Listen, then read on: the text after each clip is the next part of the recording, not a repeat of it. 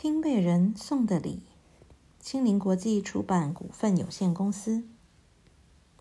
从前有一个拼贝人，在高山上薄雾弥漫的地方有一间房子，就是最老最老的老祖父也都想不起来，有哪一天拼贝人不在那上面日也缝夜也缝，不停地缝被子。这里那里，只要阳光照得到的地方，人家都说他做的拼被是他们看过最美的被子。那蓝色仿佛是来自海洋的最深处，那白色是来自最最北方的白雪，绿色和紫色是来自繁茂的野花，红色、橘子色和粉红色是来自极为神奇的夕阳。有人说他的手指会变魔术，有人小小声说他的针线和布是巫婆送他的礼物，还有人说他的拼被其实是过路天使滑落的披肩。很多人爬上山去，口袋里装满金币，想去买他的拼被，可是那个女人不肯把拼被卖给他们。她告诉每一个来敲门的人，我的被子只要送穷人或是无家可归的人，不给有钱人。一年中最冷最暗的夜里，这个女人会从她的山顶来到山下的市镇。她在鹅卵石铺的路上随意走动，一找到那些睡在寒风里的人，她就从背包取出刚做好的新被子，包住那些发抖的肩膀，盖着他们全身，然后垫脚走开。第二天早晨，她给自己冲一杯热腾腾的黑莓茶，又开始缝制新的被子。那时候有一个很强壮又贪心的国王，他最喜欢的事就是收礼物。每年圣诞节和生日所收到的几百几千件礼物，他都觉得不够，所以他颁布一道命令，国王每年要庆祝生日2次。这样还不够，他还派军队到处去寻找那些还没送过礼物给他的少数人。几年下来，世界上最美丽的东西国王几乎都有了。他的城堡从上到下，所有的抽屉里、架子上、箱子里、柜子里、橱子里、袋子里都塞满了礼物，数都数不清。有些东西亮晶晶、闪闪发光，有些东西很好玩，有些东西很实用，有些东西很神奇，有些东西神秘。东西好多，多到国王得用清单登录，而这些登录的清单还要条列在另一张清单上。可是国王虽然有这些珍贵的宝藏可以享受，他却从来不笑，他根本就不快乐。一定有个可以使我愉快的东西在某个地方，我要那个东西。人家常常可以听到他这么说。有一天，有一个士兵冲进皇宫，带来了消息，说山上有一个神奇的做拼被的人。国王顿足，怎么搞的？这个人到现在还没有送我礼物，没有送给我他做的拼被？他问道。士兵回答，他的拼被只送穷人，国王陛下，再多的钱他都不肯卖呀。国王怒吼，岂有此理！我们来看看他要怎么办。去，带我的马来，加派士兵1000名。他们出发去找那个做拼被的人，可是到了他家，那个拼被人只是淡淡笑说，我的被子只给穷人和没被子的人，我一眼就看出来你不穷，你也不是没被子好盖。国王要求，我要一床你做的拼被，它可能是唯一能让我快乐的东西。女人想了想，说，那把你的东西每一样都当礼物送人，然后我就为你缝一床拼被。你每送一件礼物，我就加缝一块料子。最后，当你的东西都送完了，你的被子也就会被缝好了。国王喊道，把我那些珍贵的宝藏全部送人，我不送人家东西，我只收礼物。说完，他就命令士兵抢夺拼贝人手上有美丽星星的那条被子。可是当他们冲上来时，拼贝人把被子摔出窗外，被子被一阵狂风带上天，飘得又高又远。国王大怒，他把拼贝人带下山，走过市镇，走上另一个山头。他叫来皇家铁匠，打造一副手铐，把拼贝人铐在一块石头上，石头就在山洞门口，而山洞里有一只熊在睡觉。国王又向他要一次被子，再一次他拒绝了国王的要求。那好，国王回答，我把你留在这里，熊醒来时，我肯定他会把你当成好吃的早餐。后来，熊睁开眼睛，看见那妇人在他的山洞，他用有力的后脚站起来，大吼一声，震得女人的骨头嘎嘎作响。他抬头看着熊，悲伤地摇摇头。难怪你会脾气这么不好，拼贝人说，你晚上睡觉只有石头好当枕头。去吧，抱一大把松针来，我用披肩替你做个大枕头。说着，他就这么做了。从来没有人对熊那么好过，所以熊替他折断手铐，而且邀他一同过夜。现在我们回头来看国王。国王虽然贪心，但是他并不恶毒。那个晚上他睡不着，他想着山洞里的那个可怜的女人。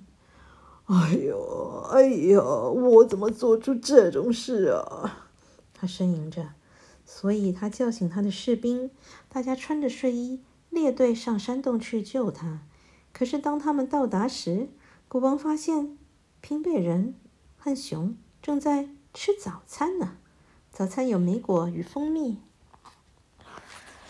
这一看，国王完全忘了歉疚的感觉，再度狠犟起来。他命令皇家弃逐岛屿的人做一个很小的岛，小到只够那个女人脚尖站立。国王又再跟他要一床被子，再一次他拒绝了。很好，国王回答，今天晚上你累到站不住时，躺下来睡觉吧，你会淹死。国王走了，留他一个人在小岛上。国王一走，拼贝人看见一只麻雀想飞越大湖。冷风凛冽，看起来麻雀飞不过大湖，到不了对岸。拼贝人叫麻雀停在他肩膀上休息。这只可怜疲惫的麻雀全身发抖。女人用自己的紫色背心替他做了一件大衣。鸟温暖了起来，风也停了，鸟便飞走了。可是鸟非常感谢拼贝人为他所做的事。不久，天空暗了下来，满天麻雀如云，千千万万的麻雀翅膀鼓动着，它们冲下来，合力用喙把它叼起来，安全送上湖岸。那天晚上，国王又睡不着了，他想着那个独自站在小岛上的女人。哎呦，我怎么做出这种事啊？他痛苦呻吟。他又叫醒睡眼惺忪的士兵，穿着睡衣列队到大湖去释放那个女人。可是他们一到湖边，却发现她坐在大树上，给众麻雀缝制小小的紫色大衣。我放弃！你要我做什么才肯给我一床拼被？国王大叫。那女人回答：我说过了，等你把东西都送人，我就缝一床拼被送你。而且你每送出一件礼物，我就在你的被子上加一块料子。可是我做不到啊！我爱我那些珍贵的美丽东西啊！国王这么大哭。女人回答：可是如果那些东西无法使你快乐，又有什么好呢？你说的不错。国王叹息。国王把他说的话想了好久好久，几个星期就在他的思绪中流逝。他终于自言自语道：“唉，好，如果我非放弃我的宝藏不可，那就放弃吧。”国王回到他的城堡，从屋顶找到地下室，找出他舍得送出去的东西。国王皱起眉来，终于送走一粒弹珠。可是得到那粒弹珠的小男孩却回报给他一个灿烂的笑容。国王回去再找更多的东西，他总算找出一堆绒布大衣，到镇上送给衣着褴褛的穷人。他们都好高兴哦，上街大游行呢，在街上走来走去。但是和往常一样，国王还是没有笑容。接着，国王找出100只跳华尔兹的蓝色暹罗猫和12条鱼，而那些鱼像玻璃一样透明哦。后来，国王命令把他用真马来跑的旋转马游戏带出来，孩子们高兴欢呼，围着他翻筋斗。这时候，国王脸上才有那么一丝丝的笑容。国王四下张望，他看见跳舞的跳舞，玩耍的玩耍，他也看见他的礼物所带来的快乐。有一个小孩来拉他的手，邀他一起跳舞。现在国王真的笑开了，这下子他真的放声开怀大笑了。他大叫：“哈哈哈哈！怎么会这样呢？我怎么会因为把东西送掉而那么快乐呢？把东西全部拿出来，快，立刻拿出来！”同时，拼贝人信守他的诺言，开始帮国王缝制特别的拼贝。国王每送出去一件礼物，他就在拼贝上加缝一块料子。国王不断的给呀送的，最后镇上的人没有一个不曾接到国王的赠礼。国王决定走出皇宫，走进大世界，找那些可能会需要他的赠礼的人。国王出发前答应拼贝人，他每次送出礼物，就请一只麻雀回来告诉他。早晨、中午、晚上，篷车不断驶出市镇，每一车都堆满国王的珍奇收藏。一年一年的过去，传递消息的麻雀飞回来拼贝人的窗前报告，国王的篷车上载的东西越来越少了，他的宝物在世界各地都变成微笑了。